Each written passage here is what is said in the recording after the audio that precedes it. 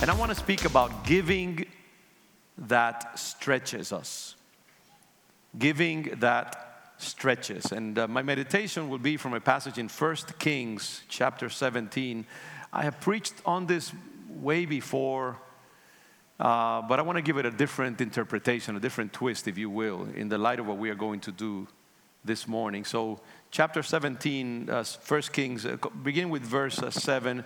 And it's speaking about Elijah. Elijah is running away from an angry king because God has told Elijah, withhold rain until I tell you to release it again, because of the sinfulness of Israel and of these sinful kings, Ahab and Jezebel.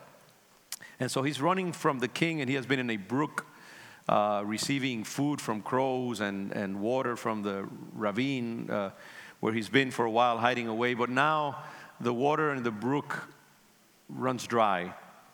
And so this is where we take the narration in verse 7, chapter 17. Sometime later, the brook dried up because there had been no rain in the land. You know, adversity comes even to those who are in the very center of God's will. God has been provided supernaturally, but other natural elements intervene, and now it's time to go into a next level. God wants to take his prophet into a new stage of teaching and drama, and he's preparing a huge drama for our blessing. 2,000, almost 20 years later, or more, 3,000 really, years afterwards. Here we are, getting the benefit of this drama. So the brook dries up, there's been no rain in the land. And then the word of the Lord came to Elijah, go at once to Zarephath in the region of Sidon and stay there.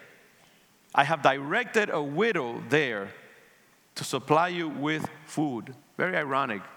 God says, I've given orders, I've told her. But you'll see that when he gets there, the widow has no clue. In very mysterious ways, and we'll talk about that. I have directed a widow there to supply you with food. So he went to Zarephath, and when he came to the town gate, a widow was there gathering sticks. He called to her and asked, would you bring me a little water in a jar so I may have a drink? As she was going to get it, he called, and bring me please a piece of bread. As surely as the Lord your God lives, she replied, I don't have any bread. Only a handful of flour in a jar and a little olive oil in a jug. I am gathering a few sticks to take home and make a meal for myself and my son, that we may eat it and die. What somber, pessimistic words. I don't think there's been more images in the Bible that are more pessimistic than that. Elijah said to her, don't be afraid. Go home and do as you have said. But first, make a small loaf of bread for me from what you have and bring it to me. And then make something for yourself and your son. Notice the order of what Elijah suggests to her, which is somewhat scandalous, really. For this is what the Lord, the God of Israel, says. The jar of flour will not be used up, and the jug of oil will not run dry until the day the Lord sends rain on the land. She went away and did as Elijah had told her. What was the result? So there was food every day for Elijah and for the woman and her family. For the jar of flour, the jar of flour was not used up, and the jug of oil did not run dry.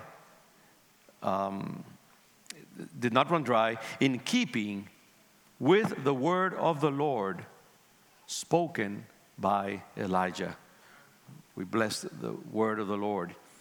You know, for the past few years, my brothers and sisters, we have been collecting this Thanksgiving offering as a way of, number one, expressing our gratitude to God for the many blessings we receive from Him in the course of the year. It's one of the reasons why we collect this offering, gratitude. Secondly, it's been a way of supporting special projects of the church. I remember one year we used it to repair a lot of the parking lot downstairs that needed to be resurfaced and The ceiling also needed to be insulated, and so on and so forth. So, we have taken these offerings sometimes to support special projects of the church. And thirdly, it's been also a way of just strengthening the general finances of the church and making up for fluctuations in our income. Sometimes during the summer, people leave and go traveling and so on. So this is a way of stabilizing, in a sense, the economy of Lion of Judah. When you give to Lion of Judah, your church that you attend, you're not only advancing the kingdom of God in an abstract sort of way. You're not only giving in a generic kind of way, because that's what Christians do.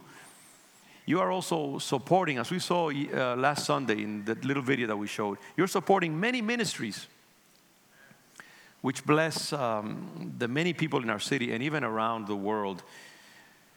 You bless Haitian and Dominican families in the western part of the country, very isolated part of the country. And you allow for the gospel to be preached there through our Lazos de Amor ministry. Great stuff that is done there socially and evangelistically. You support African orphans and the Brazilian missionaries who take care of them in Africa. You help burn victims who come from all over Latin America to the Shriners Hospital in Boston. You've seen many of these beautiful children badly scarred because of terrible burn accidents in their countries. And they come here, and sometimes they don't have family, or seldom do they have any family here. And the hospital gives them a place to stay and some food and medical care, but they are lost.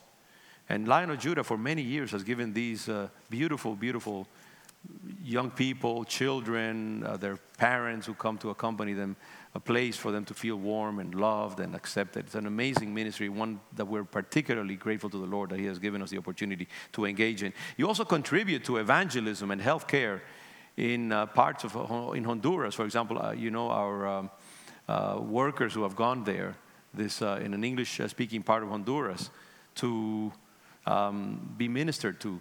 And the English ministry in particular is very involved in that endeavor. And you send Christmas gifts to children in many parts of the world. Several hundred boxes were sent by Congregation Lion of Judah to children all over the world for Christmas gifts, to preach the gospel and to encourage them.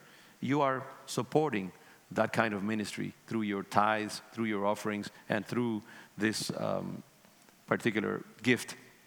You support missionaries in Kyrgyzstan as well. Doug and Debbie's YWAM children who are there in Kyrgyzstan doing amazing work among Muslim people in that very, very far away nation. You help African American Latino students enter college and stay there. Did you know that this past week we got the notice that the Higher Education Resource Center won probably the most demanding competition of any that takes place among nonprofit organizations here in Boston. I don't remember the particular name of it, but about 300 excellent nonprofit organizations compete. And it's a very demanding process to get one particular grant, which is extraordinary. It's not just money. The money is not a lot, but it's designed to transform an organization and take them to the next level. And Lion of Judah, HERC, the Higher Education Resource Center, won because of its excellence and because of the work that it does. This year, we were absolutely delighted. We were there was a finalists, and then, we were chosen. And it's a very thorough examination, financially, organizationally, and Lion of Judah won this year, and it's very promising. So, you're supporting excellent ministries like that. And through the work of Alpha, our immigration ministry, you help immigrants to get their citizenship papers and to be reunited with their families. You help homeless individuals in this city to get clothing during winter and breakfast on Saturdays and to hear the gospel as well. So these are amazing things. If somebody could put that phone down, I would appreciate it. So, breakfast on Saturdays. But it's not just breakfast. We preach the gospel. We allow homeless individuals, men and women, to worship the Lord. An amazing time when we cooperate with other churches. You help them to hear God's word when they come into the church. So, you help many souls in the city of Boston and around. Saved many of them. Many of them come to Lion of Judah and are transformed as a result of. So these are all the things that I say this because it's easy sometimes to lose sight of what it is that you're giving to and what you're giving for. And it's not just, of course, the most important thing is just the proclamation of the gospel. For a congregation like ours to have a place in the city, to express Christ in the city, to be an eloquent expression of unity and harmony among races and ethnic groups that you seldom see anywhere in this nation, especially that is so polarized as it is in this time. But Lion of Judah is a place of unity and harmony and ethnic peace, and we thank the Lord for that, and we give Him glory and honor. So all this and much more is accomplished as you give to the Lord. Now, the widow in this narrative that I just read, also, she was a generous supporter of God's kingdom. She turned out to be that. And she gave to God's prophet in a very concrete way. Elijah asked her give me a piece of bread and some water. I mean, you don't get more specific than that. And but there are some very powerful scriptural, spiritual principles that come out from this passage that I've just read. I'm going to just mention 4 of them for you. And these principles should help you to feel encouraged, should help you feel enthusiastic and free to give to the Lord in this extraordinary way. Number 1, what do we see in this passage? First, we see that God Himself directed this widow to give to His prophet. In verse 9, He says, I have directed a widow there to supply you with food. God directly speaks to the spirit of this woman. He directed her spirit. She was not consciously aware of what God had done. You see that this is done before Elijah meets this woman. But God is saying, I have already directed her to do that. Sometimes our mind is the last to be informed of God's directions for our life, It is the last piece of our constitution to be convinced many times. When we are called to give to the Lord, we all of a sudden turn into mathematicians and economists. And we start thinking of how much do we have, how much we don't have, how much we have to pay yet, and how much month is left to our dollar, and so on and so forth. And, sometimes I think you will never be generous to God, really, until you put your mind on hold. You put it in parentheses. When I give to the Lord, I try not to get too heavy into, brainy kinds of calculations. Because giving is a matter of faith. Giving is a matter of responding to spiritual principles. If you try to reason yourself into generosity, you will never do it. It is really something that is explosively spiritual. It is a spiritual act that breaks through things in a sovereign, mysterious sort of way. We have been giving to the Lord since we got married, and even before that.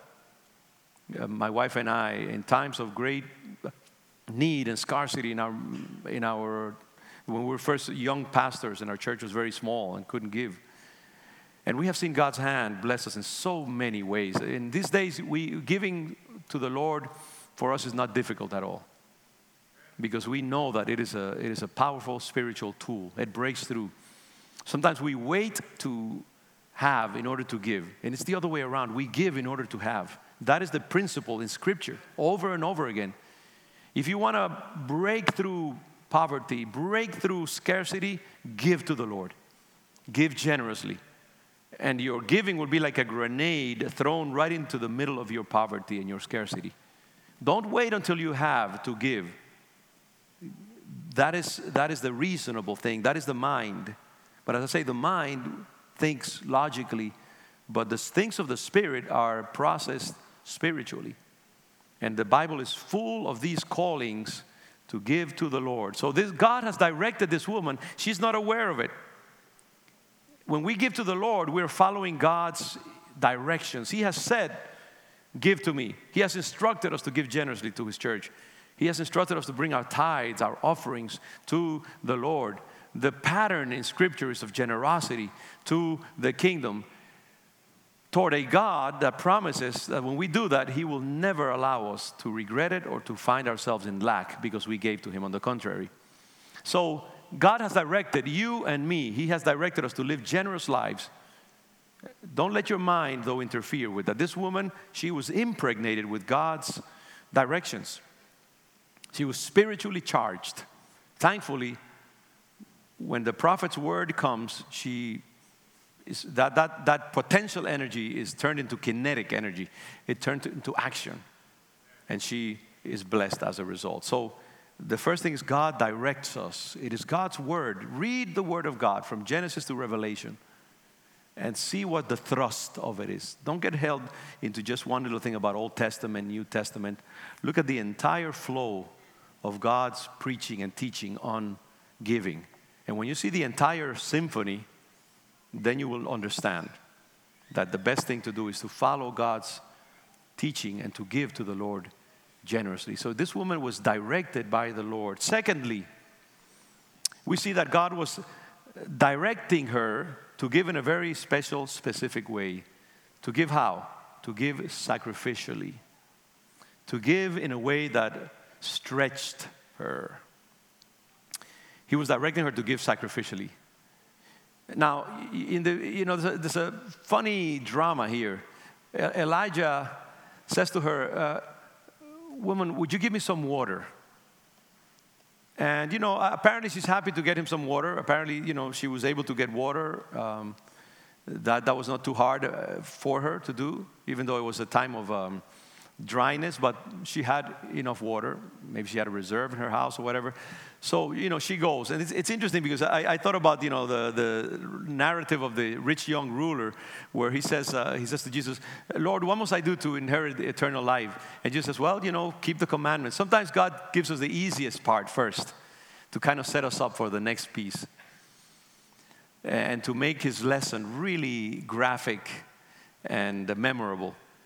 So, oh yeah, sure, I'll get you some water. That's hospitality. That's generic hospitality. But it says, oh, by the way, would you give me a piece of bread? Would you make me some bread? He says, so sorry. Because all that I have is just a little bit of flour and a little bit of olive oil. And it's so little that it's going to be our last meal. We don't know what's going to happen next.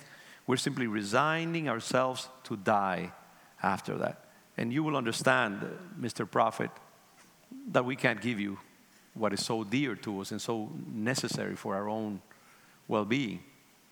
And of course, God is setting us up and God is setting her up for a major lesson on giving. And you will find this all over the pages of Scripture. And I've always said that this kind of image resolves all the controversies about should I tithe, how much, when, if.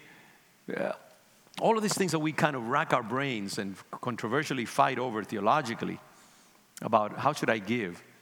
Over and over again you see the standard. Giving should be scandalous to the Lord. Giving should be hilarious. That's what a cheerful giver means. Giving should be sacrificial. Giving should stretch us. Giving should go beyond the brain and the mind and go into a spiritual realm. Giving should put on hold logical considerations and listen to the Spirit. It should be sacrificial. Where is your sacrifice? And we have said that sometimes our faith is so small that sometimes we give to the Lord just a little bit and we feel that we're like, extremely, extraordinarily generous. As your faith stretches, you will see that, there's never enough that you can give to the Lord. And when you give to the Lord, you do it hilariously because you know that you're as I said, you're throwing an explosive into your lack. So this is what this image is supposed.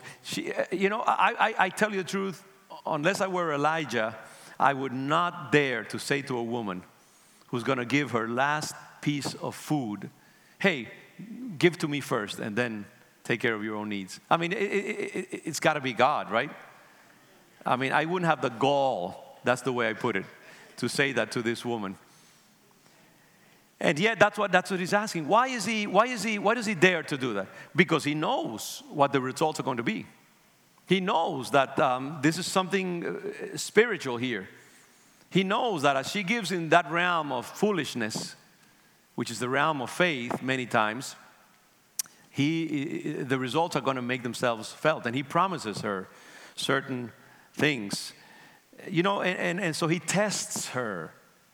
He doesn't have a huge, pipeline filling up with olive oil, an endless a jug of, some sort. He doesn't have a huge reserve of flour right before him that she knows that she will enjoy. No, he says, give to me first, and you will not lack for the rest of the time. So, this is the standard.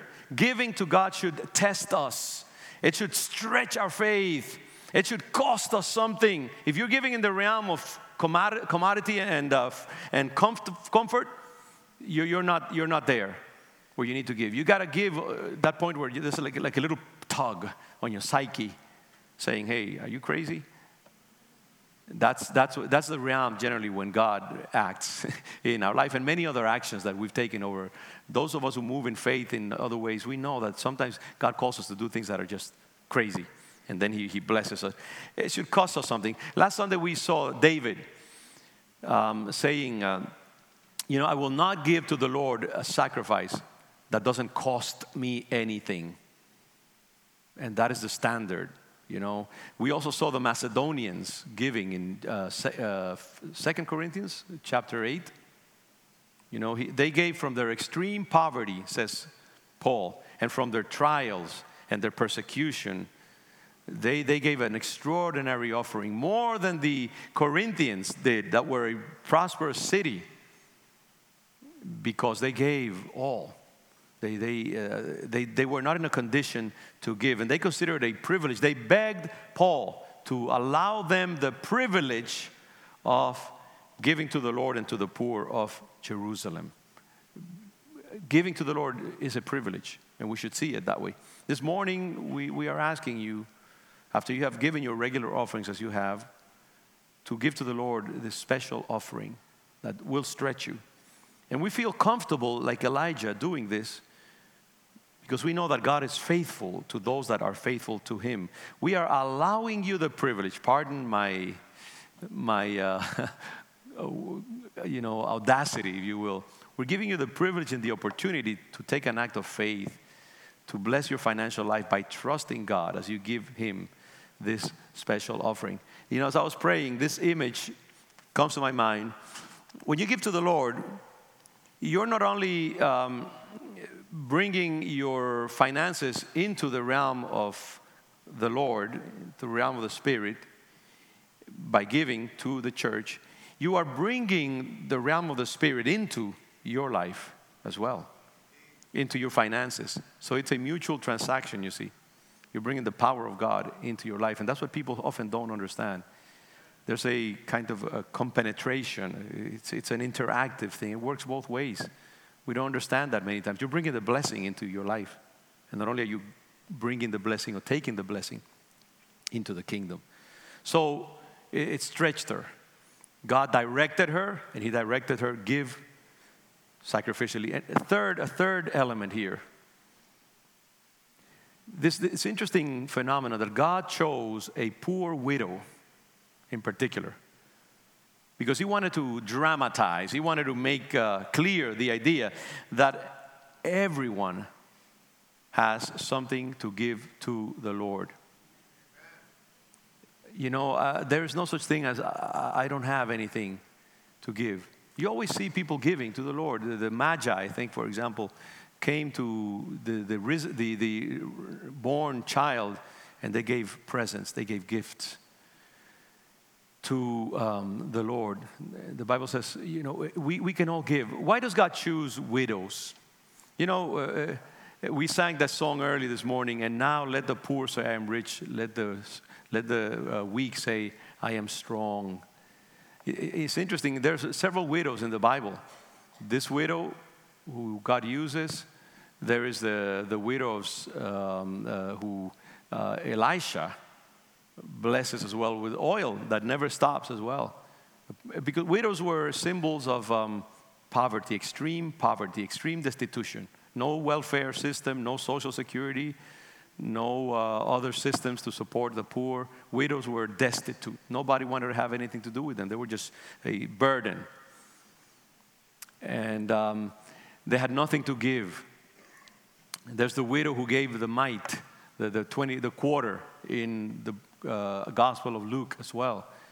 You know, God loves to choose these outsiders, these images of impotence and extreme weakness. He chooses old people to do things like Abraham and the parents of John the Baptist, or the barren. He chooses many times. You know, a child, as in the narrative of the 5 loaves and the 2 fish. You know, these are people who don't really have a lot to give. They don't have a lot of agency, to use a fancy word. But God always chooses these things just to show us one thing, which is, you know, giving to Him is not about having enough. It's not about being entitled. It's not about power. It's not about giving out of sufficiency.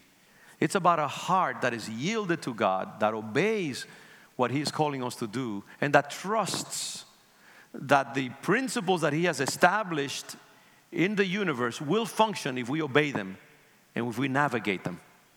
No matter what our condition is, whether you're rich, whether you're poor, these principles, they function. And so God chooses the most eloquent example of that, which is a widow. He says, I'm going to show you guys that there's nobody who cannot give to me and not be blessed. Do not wait until you have enough.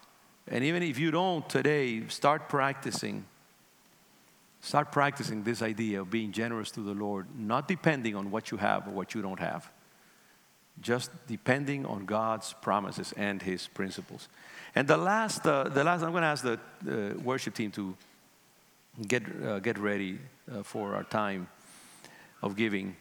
There's a 4th principle here that I want to leave with you this morning. God chose this very poor woman, this widow, this destitute person. Why? Yes, to give us a very frank and dramatic illustration of that principle of giving. But also, I think, you know why He chose her? Because He wanted to bless her.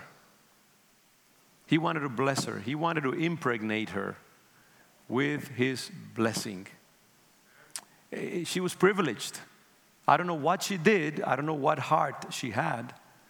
But like Mary, God saw in her something that evoked His favor. And He said, you know, I'm going to bless this woman. I'm going to bless her, first of all, by making her a lesson to humanity. And look at us, 3,000 years plus later. Here we are in a city that did not exist when this woman, it was just wilderness and craziness here in North America, when this woman was giving to the prophet. And here we are, these thousands of years later, speaking about her and deriving great blessing and energy from meditating on her action. God wanted to bless her, and He blessed her beyond her wildest dreams. Not only does He bless her financially, I mean, He blessed her with something that I prefer anytime, with greatness, notoriety, moral grandiosity, if you will, moral stature.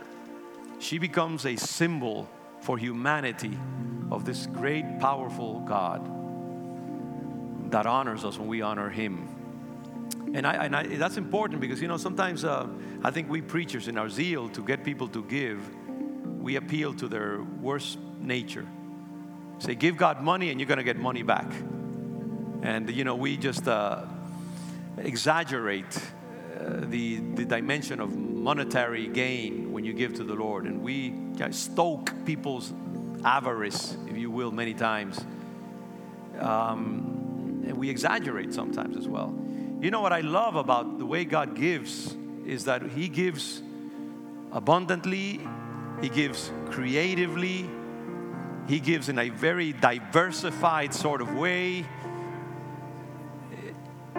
You know, He not only gives you financial blessing, I mean, He gives you His peace, His shalom. He gives you His encompassing blessing. He blesses your family. He blesses your health.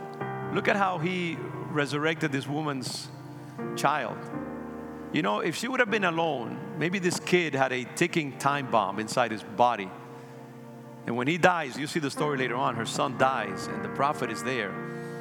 And she appeals to the prophet, and Elijah heals her son, resurrects him. So this woman was blessed, not just monetarily, because she was able to eat, you know, endlessly until abundance came back into the land. He blessed her with greatness. He blessed her and with the resurrection of her son. And I want you to understand that. You know, I want you to take the big picture of giving to the Lord. I want you to understand that when you live in God's approval, I mean, you only have one way, and that is up for your life. Up and maybe sideways, because He expands your territory, as in Jabez's prayer. You know, there's blessing in serving God. There's blessing in giving to God. There's blessing in volunteering for His kingdom. You know, don't take this, you know, skimpy, you know, narrow way of measuring God's blessing. Take the long, expansive view and let your life run its course. You know, without being too concerned about the fluctuations in the zeros in your account. Just serve and watch. As time goes by, you see the blessing of God expand itself in your life. Your relatives will be blessed by your life. Children will be blessed mysteriously. You know, there will be like a wind that pushes your sails. Forgive me if I'm getting too poetic here. Forward without great effort. We've seen it in our life. You know, it's just this aroma of God just spreads all over your life. So live your life, you know, with that great expectation of general blessing following you all the days of my life, as the psalmist says. Surely, what is the goodness and mercy will follow me all the days of my life. You know, that's what I expect. I live in that. You know, God's mercy, I go left and it goes left. I go right, it goes right. I go ahead, it goes ahead of me. It just follows me. I'm a magnet for God's blessing. I believe that. And you are. You can be too. You got to live in that conviction, my brothers and sisters. You know, when you just look at your situation, when you just concentrate on your immediate life, there's like a little aura right around your feet. When you're just looking there, you're missing the point. You got to look ahead as you give. You got to look at the grand picture. You got to look at this God that says, my blessing will follow you until the end of your life. And I will bless your children. I will bless your loved ones. I will bless you in every way. I will bring you into moral greatness. This is what this woman was brought into. So He chose her, not because He wanted to manipulate her. Many times people accuse the Church of Jesus Christ of manipulating people and of wanting to just extract money from them. I mean, can you imagine the news you know, 3,000 years ago, 1,000 years before Christ, the news, you know, prophet asks poor woman to give him her last meal. And I could see this journalist, you know, taking that and just going to town with poor Elijah. You know, but again, rational people don't understand the mysteries behind God's system. Actually, Elijah was doing her the greatest favor of all. He was bringing her into the blessing of God. So God is doing that with you this morning. You may not know it, but He's directing you. He's speaking to you. He is speaking to you about giving sacrificially and generously. He's teaching you that no matter where you are right now, I mean, if you're in God's blessing, He will open doors. He will do extraordinary things, and you're not too poor to give to Him. You're not too limited. And again, you do as you feel in your heart. And again, He wants to bless you. This is the gestalt. This is the very ethic of the kingdom. Everything pushes in that direction. That He allows you because He has a good plans for your life. And so there's this element of investment. Until you invest, you cannot get a return. Even in the kingdom of God, where salvation is free. But the benefits, the earthly benefits of that salvation, they require an investment. That is sheer kingdom economy. And so would you bow your head for a moment? And I want to give thanks to the Lord for the privilege of being in this moment, which it tests me. It tests me to ask people to give, and it tests me to give. But at this point, I consider it a huge blessing. And I want you to take a moment there. Think about what you're doing. This is sublime. This is millennial. For thousands of years, these principles have been being exercised in the lives of God's people. In Israel, in the Middle East, other parts of the Middle East, in Africa, in Latin America, China, the West, North America. For hundreds and hundreds of years, pastors like me have been asking God's people give for particular undertakings. And we have sweated and hesitated, and God's people have said yes, and God's people have been blessed. So this morning I want you to be blessed. I want you to have the privilege of giving to the Lord. And again, I stress to my visitors and to those that are not prepared, that is quite okay, don't worry. And you know, you can bring your offering next Sunday. We're humble here, and we will accept it. But do give to the Lord. And Father, we thank you. You are such a mysterious, constant, generous God. And we are swimming in your grace. We're swimming in your glory. We are breathing your atmosphere. I thank you for the privilege of toiling under your gaze, of testing my biology time and time again by wrestling with these spiritual principles. And we don't want it any other way, Father. I pray that we will always as a church be straining toward greater faith, greater maturity, greater trust in you. Lord, I bless each family here represented. I bless each home here represented. I bless those that have a lot and those that don't have a lot. It does not matter. I bless those who will not be able to give anything because they don't have anything, literally, at this moment. But Father, we will not be content until we see your promises realized on their behalf. And until you bring them into that level of faith that will allow you to push through and to prosper them in extraordinary ways. So bless your people. May this be a moment of great peace and joy. No burden of any sort except complete contentment as we engage in this beautiful drama. And we give you all the honor and all the glory. In Jesus' name. And God's people say, amen. Praise the Lord.